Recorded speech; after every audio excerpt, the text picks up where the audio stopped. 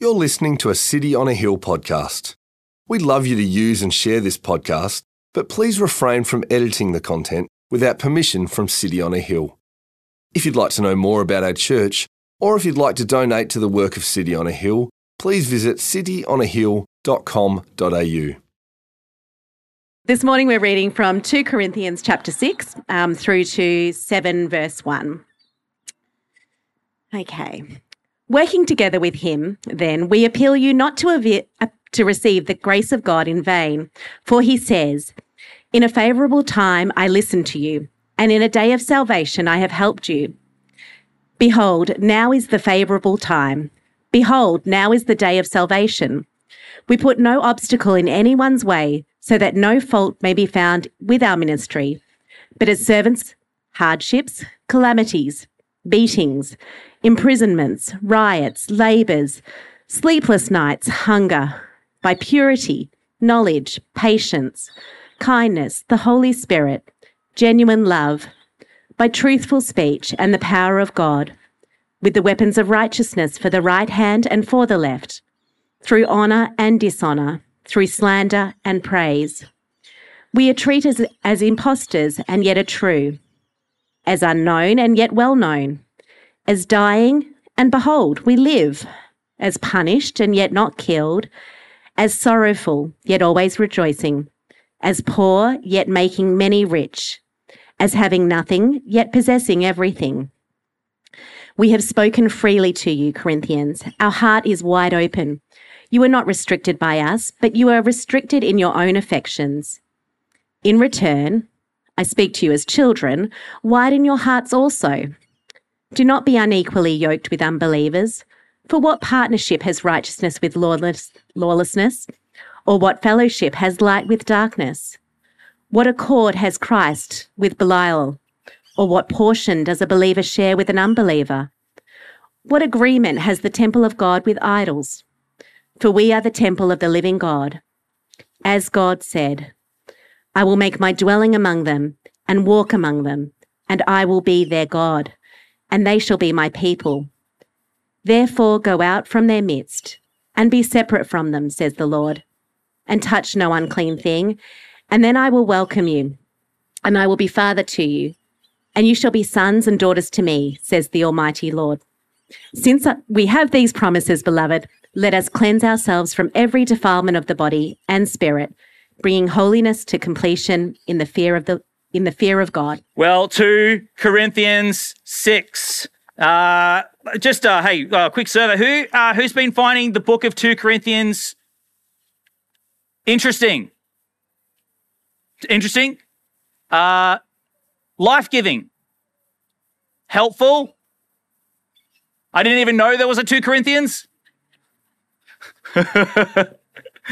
Well, we're in 2 Corinthians, and the book, it is, as Tash mentioned, Tash is doing a great job with our kids, as we've already seen. It's a book that it's really the pastoral epistle. It's where Paul is pouring out his heart to this church, that he just has such a father-like love for these guys and in their almost naivety. And this book is being put together. It's a letter. Many commentators think it's the third in a chain of letters or the fourth. There's been a little bit of argy-bargy going on, and Paul is now addressing them. It's in line of he was meant to visit them on his way back from Macedonia. He didn't, and now he's explaining himself, but he also takes this opportunity to explain why he does what he does. And in that, he just injects these massive theological truths. And so this is a book that we trace through and we see Paul's logic of thought as he explains why he's doing what he's doing, who he is, who Jesus is, and a lot of what Paul does is because he just basically sums it up. And he's just like, mate, I do what I do because Jesus is so good. He's so good. Jesus is so good. Jesus is Lord. This is the message that he declares. This is the ministry that he has. And he says it's the ministry of reconciliation with God.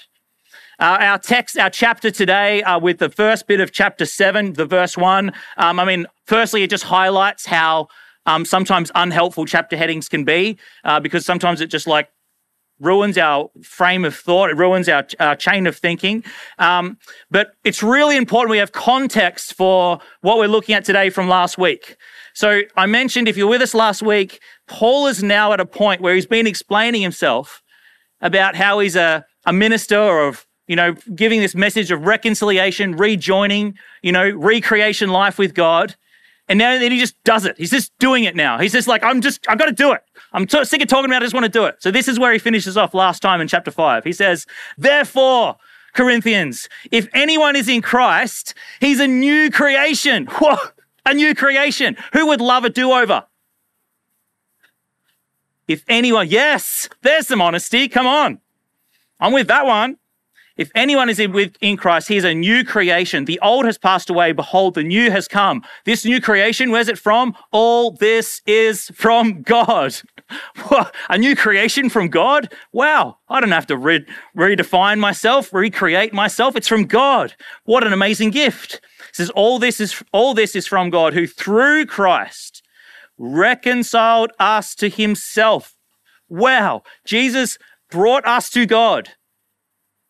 Jesus Christ suffered, the righteous for the unrighteous, to bring us to God. What the intergen moment, the separation of Adam and Eve from God, out of the garden, out of his presence. God's just like, I made a promise and I'm fixing it. Jesus is going to take the punishment for all the sin of the world so that my people can be back with me.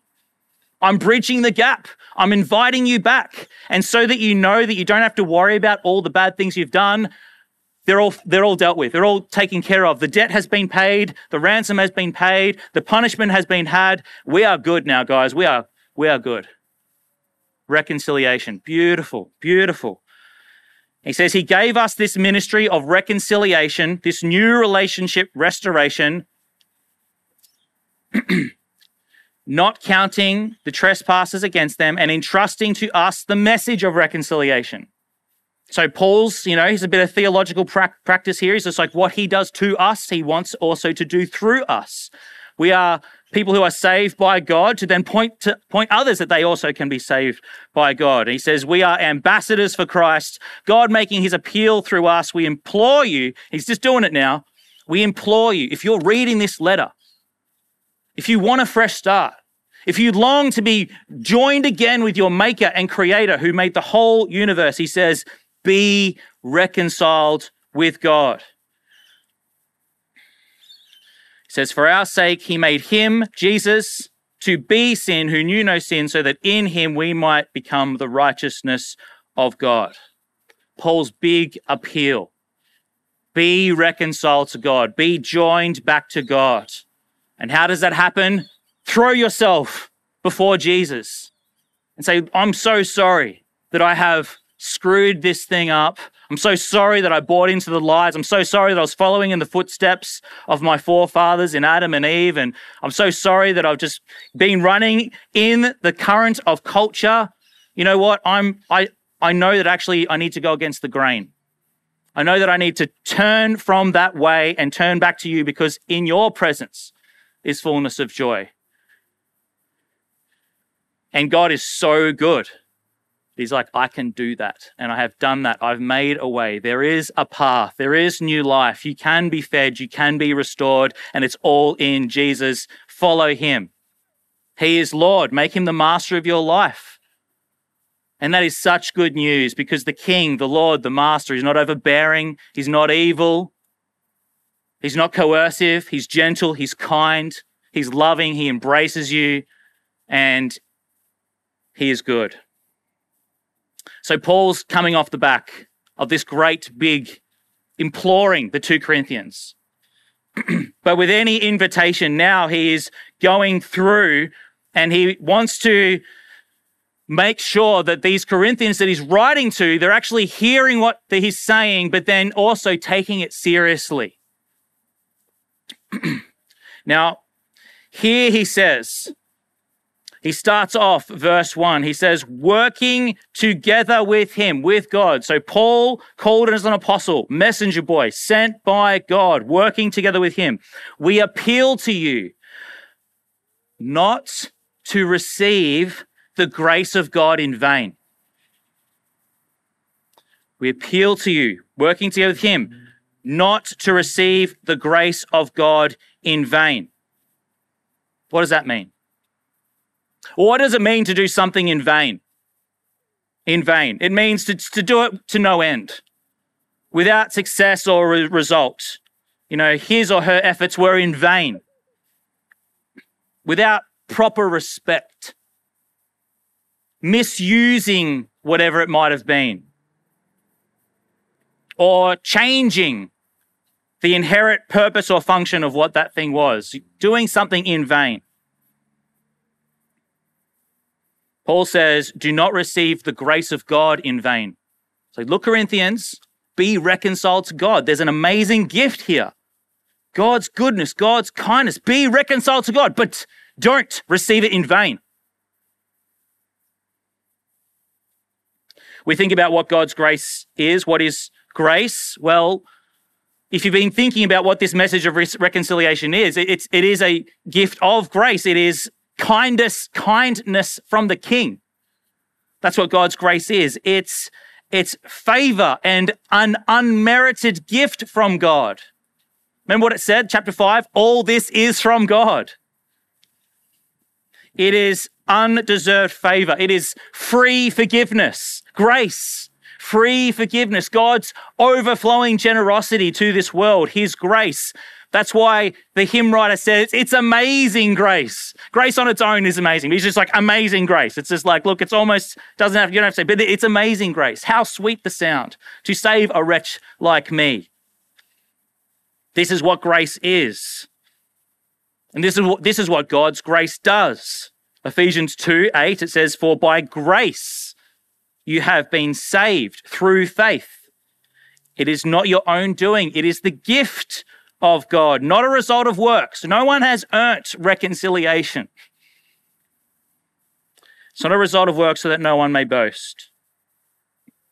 Or when Paul writes to the church in Rome, he says, you are justified, you are made in God's eyes just as if you never sinned, justified, just as if you lived the perfect life, justified. You are justified by what you did? No. Because you did enough? No. Because you've earned your way back in? No. You are justified by his grace as a gift through the redemption that is in Christ Jesus.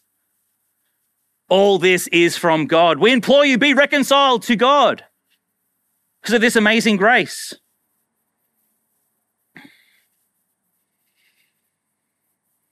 Titus 2, for the grace of God has appeared, bringing salvation for all people. So this is what grace is. It's this kindness from the King. This is what it does. It brings us back into relationship with God. And Paul's now going, don't receive it in vain. Don't receive it in vain.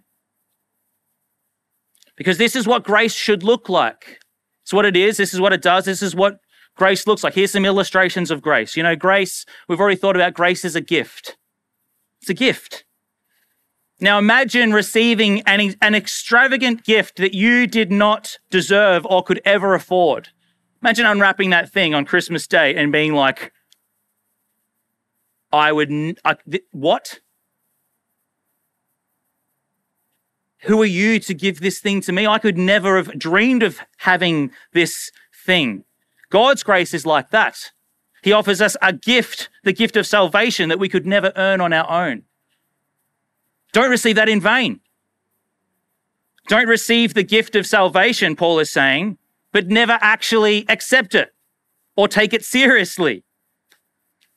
Don't disregard it so that you can continue to live in whatever way you want to live, disregarding Jesus as God. Or what's another picture of God's grace? Redeeming love. Picture a person who's lost in a cycle of destructive behavior. But then there's God's grace. It reaches out and transforms their life, redeeming them from the past, and it gives them a new life and a new purpose. That's God's grace. Amazing grace. Being reconciled with God. through the work of Jesus. But then Paul's like, don't receive it in vain.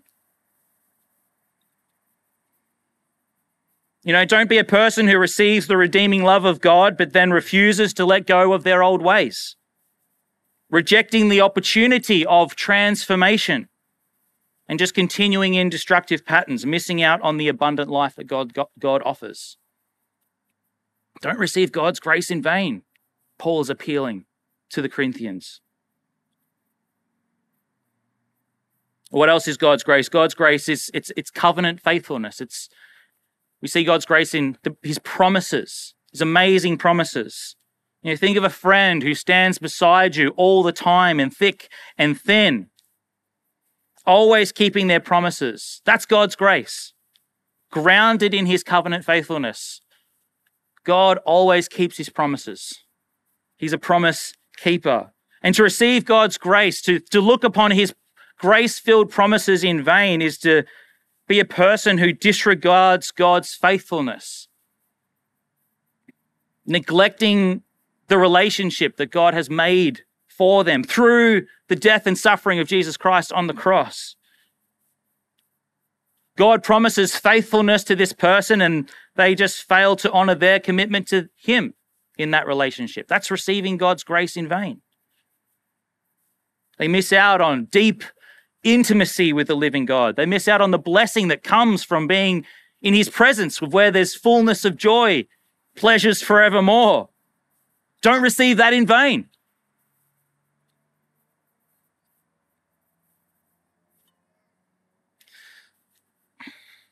Receiving God's grace is also you receive transforming power. Picture a caterpillar who metamorphosizes into a beautiful butterfly.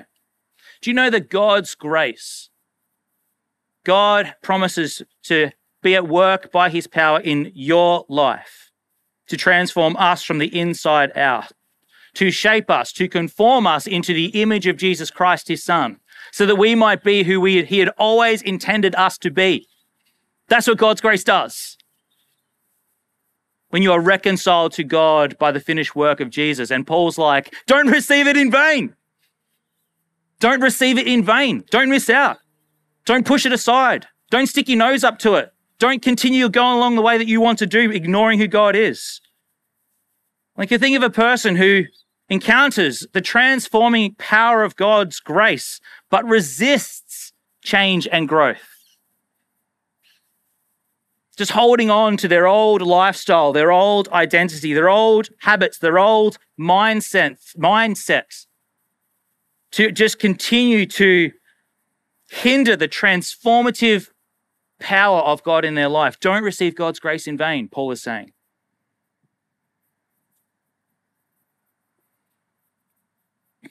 What else is God's grace like? Well, it's sure. It's sure. It's as sure as holding a certificate of assurance or a receipt for a purchase, guaranteeing an inheritance, guaranteeing God's presence, guaranteeing God that we are God's children and you are secure for your new life to come. That is what God in his grace gives.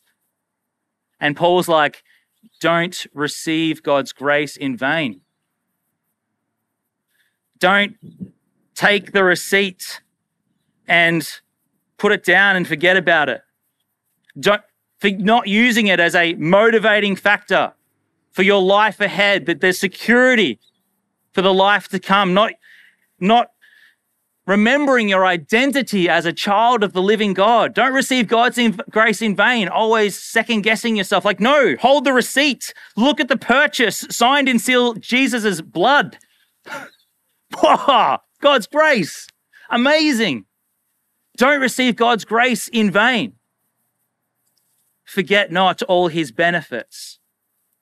See, this is how I think the psalmist sums up not receiving God's grace in vain. I feel like Psalm 103 is an appropriate summary of what Paul is trying to say to the Corinthians in this passage. Psalm 103. I'd encourage you to open this psalm during the week and to read through it. Psalm 103. Psalm 103. For all you people that didn't want to brave the rain. We love you, we do, but these people are clearly better. I'm going to get in trouble for that. End up on a YouTube reel somewhere. Sarcastic outdoor church pastor rates his congregation in most recent church service outdoors. Who's editing this video? Sorry, okay. Psalm 103. I'm going to use the key verse as a refrain going through. This is of David. David writes this psalm. Bless the Lord, O my soul, and all that is within me. Bless his holy name. Bless the Lord, O my soul, and forget not all his benefits. He's preaching to himself. He's singing to himself. God, who forgives all your iniquity, who heals all your diseases, who redeems your life from the pit, who crowns you with steadfast love and mercy, who satisfies you with good so that your youth is renewed like the eagles. Bless the Lord, O my soul, and forget not all his benefits. The Lord works righteousness and justice for all who are oppressed. He made known his ways to Moses, his acts to the people of Israel. The Lord is merciful and gracious, slow to anger and abounding in steadfast love. Bless the Lord, O my soul, and forget not all his benefits. He will not always chide, nor will he keep his anger forever. He does not deal with us according to our sins, nor repay us according to our iniquities. Bless the Lord, O my soul, and forget not all his benefits. For as high as the heavens are above the earth, that's high, so great is his steadfast love to those who fear him. As far as the east is from the west, so far does he remove our transgressions from us. As far as the east is from the west, so far does he remove our transgressions from us. Bless the Lord, O my soul, and forget not all his benefits. As a father shows compassion to his children, so the Lord shows compassion to those who fear him. For he knows our frame. He remembers that we are dust. Bless the Lord, O my soul, and forget not all his benefits. As for man, his days are like grass. He flourishes like a flower of the field, for the wind passes over it and it is gone, and its place knows it no more. But the steadfast love of the Lord is from everlasting to everlasting, everlasting to everlasting, everlasting to everlasting on those who fear him, and his righteousness to children's children, to those who keep his covenant and remember to do his commandments. The Lord has established his throne in the heavens, and the kingdom rules, and his kingdom rules over all. Bless the Lord, O my soul, and forget not all his benefits.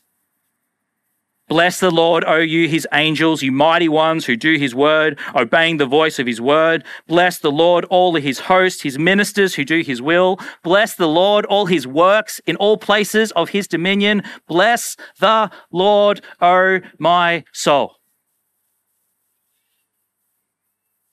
And forget not all his benefits. Do not receive the grace of God in vain.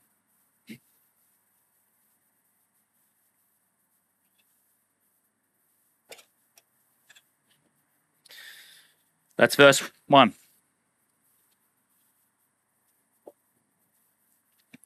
Paul moves on through the book there, and I would encourage you to read through it a number of times. He basically he's talking about there. He goes and this is what God does.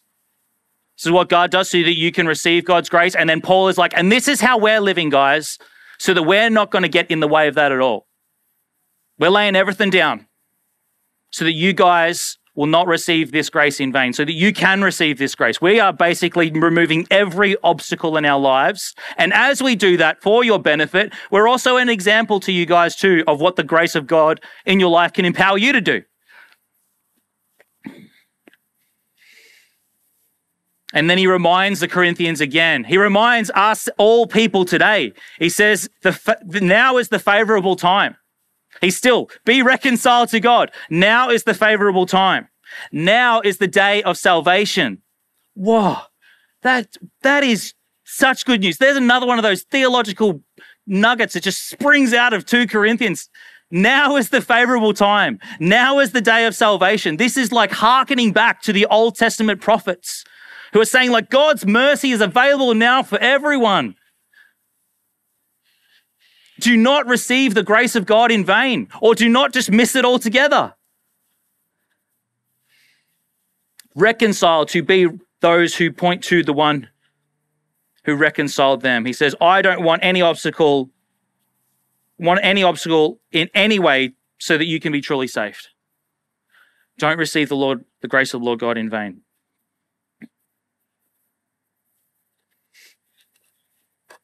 To receive it means that you are receiving God's grace ineffectively, unproductively, worthlessly, and Paul actually even alludes to that it's a salvation issue.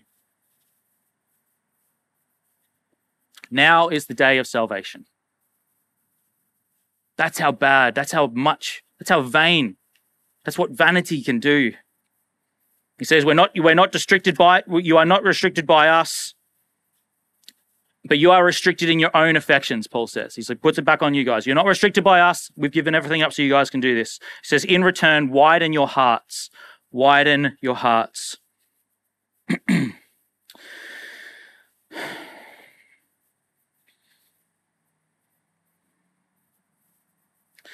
So they need to receive God's grace. If you haven't yet today, if you're here today and you are not in a relationship with God, if you do not know Jesus as Lord, as good, as beautiful, as true, as loving, as warmth, we implore you, be reconciled to God.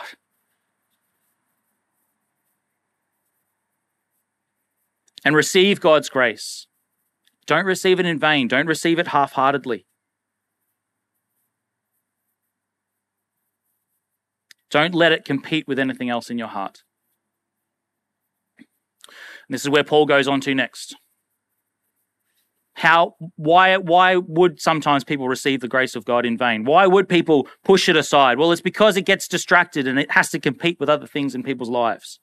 It says, verse 14, do not be unequally yoked with unbelievers. For what partnership has righteousness to do with lawlessness? Or what fellowship has light with darkness? Do not be unequally yoked with unbelievers. Now, this is the classic verse that the youth pastors use when the kids are in youth group and they're like, so who should I marry? Who's the one? And then, sorry, I've got to stop dancing. There's another gif.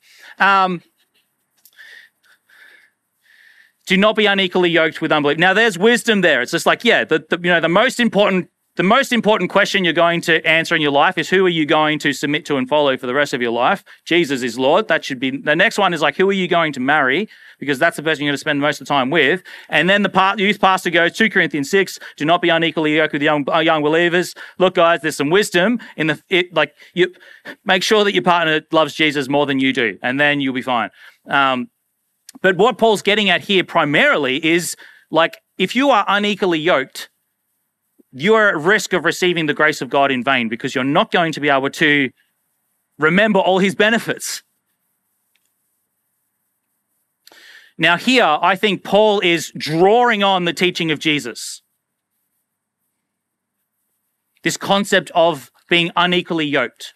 Paul is talking to the Corinthian church of people that have, that he calls saints in his first letter. He assumes that they have a faith in Christ. The Holy Spirit's already been at work in their lives to change them, and he's confident of that. He loves them. So he's addressing them, assuming that they are Christians, assuming that they love Jesus, assuming they're trying to follow Jesus, assuming that they know the basic teachings of Jesus. Now, here is what I think he's helping them draw to mind. When Jesus says, in Matthew 11, all things have been handed over to me by my Father. And no one knows the Son except the Father, and no one knows the Father except the Son, and anyone whom the Son chooses to reveal him. So you can only wholeheartedly say Jesus is Lord and know that is good if God has, boom, given you that gift of salvation by his grace. Yeah? And then Jesus says, come to me, all you who are weary and heavy laden, and I will give you rest. That is the invitation into salvation. I will give you rest. Take my yoke upon you and learn from me, for I am gentle and lowly in heart, and you will find rest for your soul. For my yoke is easy and my burden is light. This is Jesus in his appeal. He's preaching, calling people to himself. What's a yoke? Take my yoke upon you. Do I have to separate that out from the white? Is this a cooking analogy? I don't know. No, it's a farming analogy. It's the oxen who plows. They take this big thing that goes across their shoulders, and then they have to pull this thing along, this big plowing thing. That's a yoke. And Jesus says, take my yoke upon you. And so he's just like, so you got to basically do life with me, because the yoke, Jesus is next to you in the yoke. And it's just like, whoa, are you serious? Like I get to walk next to Jesus for the rest of my life? Like this is, no wonder he says, take my yoke and you'll find rest, because he's actually doing most of the work. So he takes that assumption and then he says to the 2 Corinthians, Christians, don't be unequally yoked. If you're saying Jesus is Lord, don't be unequally yoked. Because if you want to walk along and do life in the direction of Jesus, in the way that he has called you to, hey guys, just logic here. If you're going to strap something to the yoke that's going to go this way, and you're trying to go this way with Jesus, what's going to happen? It's going to suck. It's going to be hard. You're going to be like, what the heck is going on over here? Like, why is life not working? Like this, I'm going to do the Jesus thing, but I also got to do this thing over here. Yeah, that's cool. Unequally yoked. Basically, what Paul's getting at is don't have a side hustle God.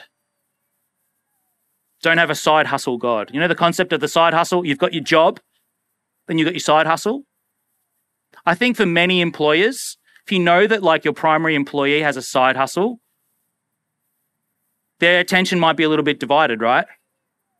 And Paul's like, don't be unequally yoked. Don't divide your worship between Jesus, who you should be walking with, and someone or something else that's going to take you in a completely different direction. It's just going to make the journey that Jesus has called you to harder than it needs to be. Now, here's where it gets real sensitive in the sermon, because this is where I ask you to consider what are some of the things that you might be unequally yoked to. What are the unequally yoked things in the Surf Coast lifestyle? I think Jesus puts his finger on one of them. Whoa. Nearly. Everyone else wants to do that. Money. Is the trust for your life, your confidence for life, is that in a particular dollar amount in your account, forgetting and forsaking God's promises to provide? You can be unequally yoked to money. Image. You can be trying to please and appease the world by submitting to the world's standards of image, beauty, success, forgetting and forsaking God's proclamation over your life that he loves you. Lifestyle. That can be on the yoke. Experience. Many Christians forego what God says will bring them joy. They forego Jesus for what they think will bring them a greater joy than God himself and what he gives. They forget and forsake God's presence where fullness of joy is truly found, and they go after little good gifts of God, little things, and they make them God things. And it pulls them away in a different direction from where God would say to go. Comfort. Comfort can be on the other side of the yoke. Maybe that's what is competing with God. Maybe it's comfort for yourself, conveniently forgetting and counterintuitively forsaking God's call and Christ's Jesus' example to deny self and embrace suffering in the promise that all things are rubbish compared to the surpassing worth of knowing Jesus Christ as Lord.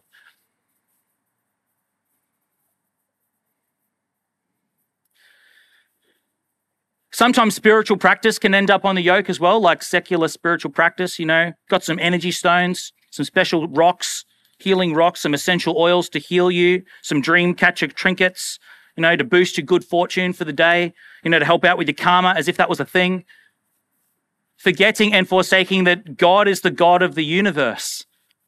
And if you want healing, if you want power, if you want energy, if you want reassurance, we don't go to the rocks. We go to the rock, Jesus Christ as Lord. And here's one that will get me in a lot of trouble.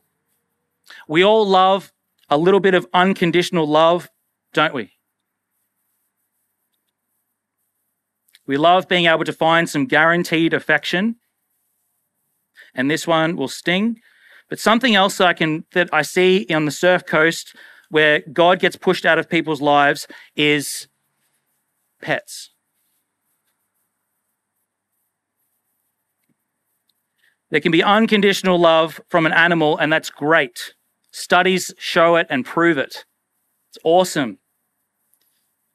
But here's the thing. If God was to look upon your life and to see your priorities on how much money is spent, how much time is spent, and if he was to balance that with how much gets devoted to this animal versus how much gets devoted to Jesus, what does it look like?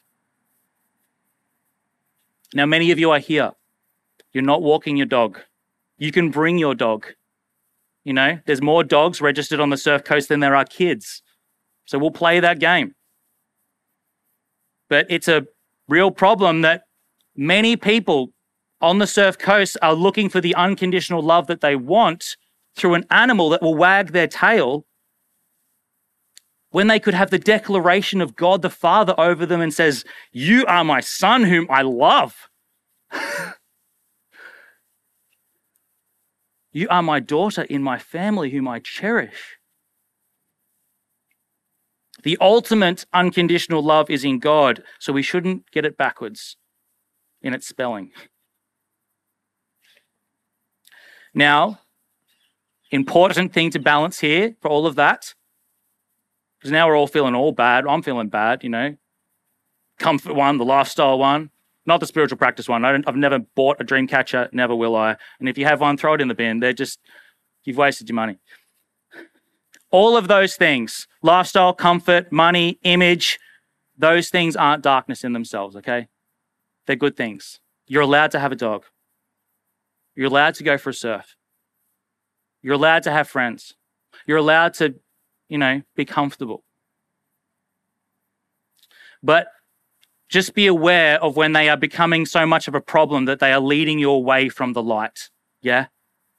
When you are actually being unequally yoked. Because you can still drag the plow, be yoked with Jesus and be like, yeah, that thing's over there, that's important, but I'm still going in this direction.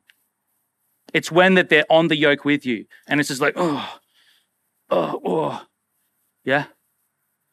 I really want to make that clear because there'll be some of you that are hearing what I'm saying and you'll hear it very sensitively. And usually if you're very sensitive to it, if you're really sensitive to it, you aren't unequally yoked, okay? That's general human principle. And for some of you, just like, it's not me at all. Please listen. A good way of gauging whether or not it's on your yoke or not is you can ask these diagnosis questions. One thing is, what would be your hell? What would be your hell? If there's something twiddling there, the Holy Spirit's just like, yeah, that thing, that could be on the yoke. And then if they said, if that thing got taken away from you, if God said tomorrow, gone, and you're like, no way, man, can't submit to Jesus in this, then I would encourage you to bring that to God and say, help me with this.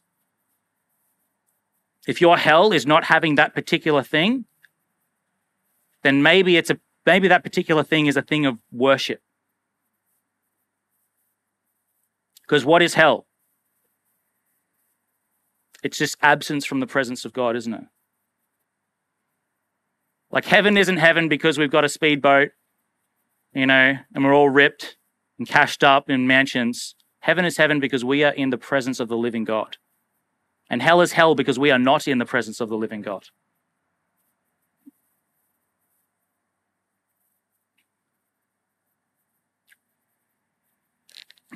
Another way of dialing into whether or not that's whether that's something that is unequally yoking you is, and this is a diagnosis question, is on where does your mind dwell, or what does your mind dwell on when you don't need to be dwelling on anything?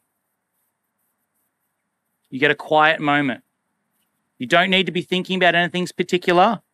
Then all of a sudden, it's just that thing. You just drift into that thing again. Oh, just thinking about that thing again. Oh, yeah, just that thing. What is that thing?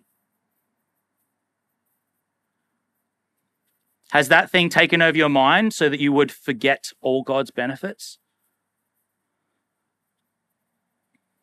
Or another helpful diagnosis question, are these good things? So maybe there's something there, you're like, is that a yoke thing? Is that pulling me away from Jesus? A good way to look at it is go, well, does that thing actually help me praise Jesus?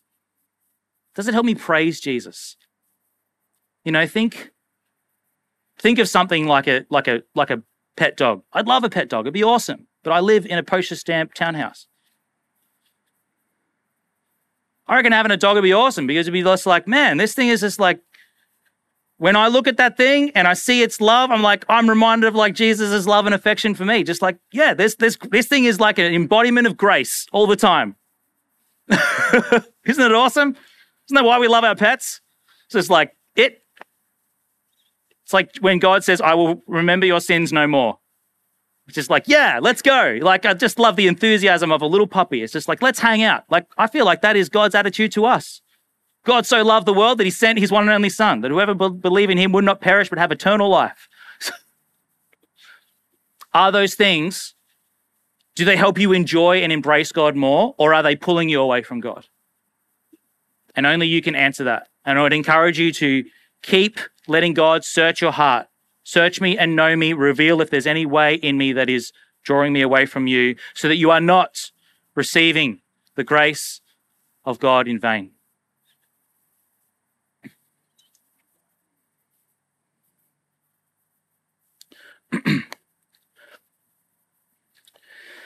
Well, lastly, as we close,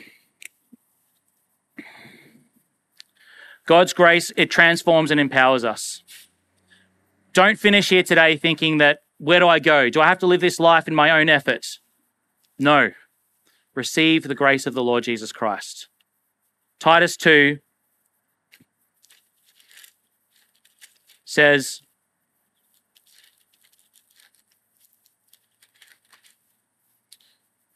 the grace of God has appeared to bring salvation to all people, training us to renounce ungodliness and worldly passions, to live self-controlled, upright, and godly lives in this present age. So God's grace not only saves you, it keeps saving you. God's grace not only brings you in the family, it helps you to live as one in the family. So keep leaning into God's grace this week. Don't take it in vain. Know that it's there. And I'll probably just send it an email. It's like, just read through God's promises of his grace. Continue to work out your salvation with fear and trembling, for it is God who works in you for his good pleasure. It's in 2 Philippians. 2 Peter, grow in the grace and knowledge of our Lord Jesus Christ. You can grow in that. It's the thing. Christian life, it's not stagnant. Always walking forward with Jesus. Thank you for listening to our podcast. If you'd like to know more about our church, or if you'd like to donate to the work of City on a Hill, please visit cityonahill.com.au.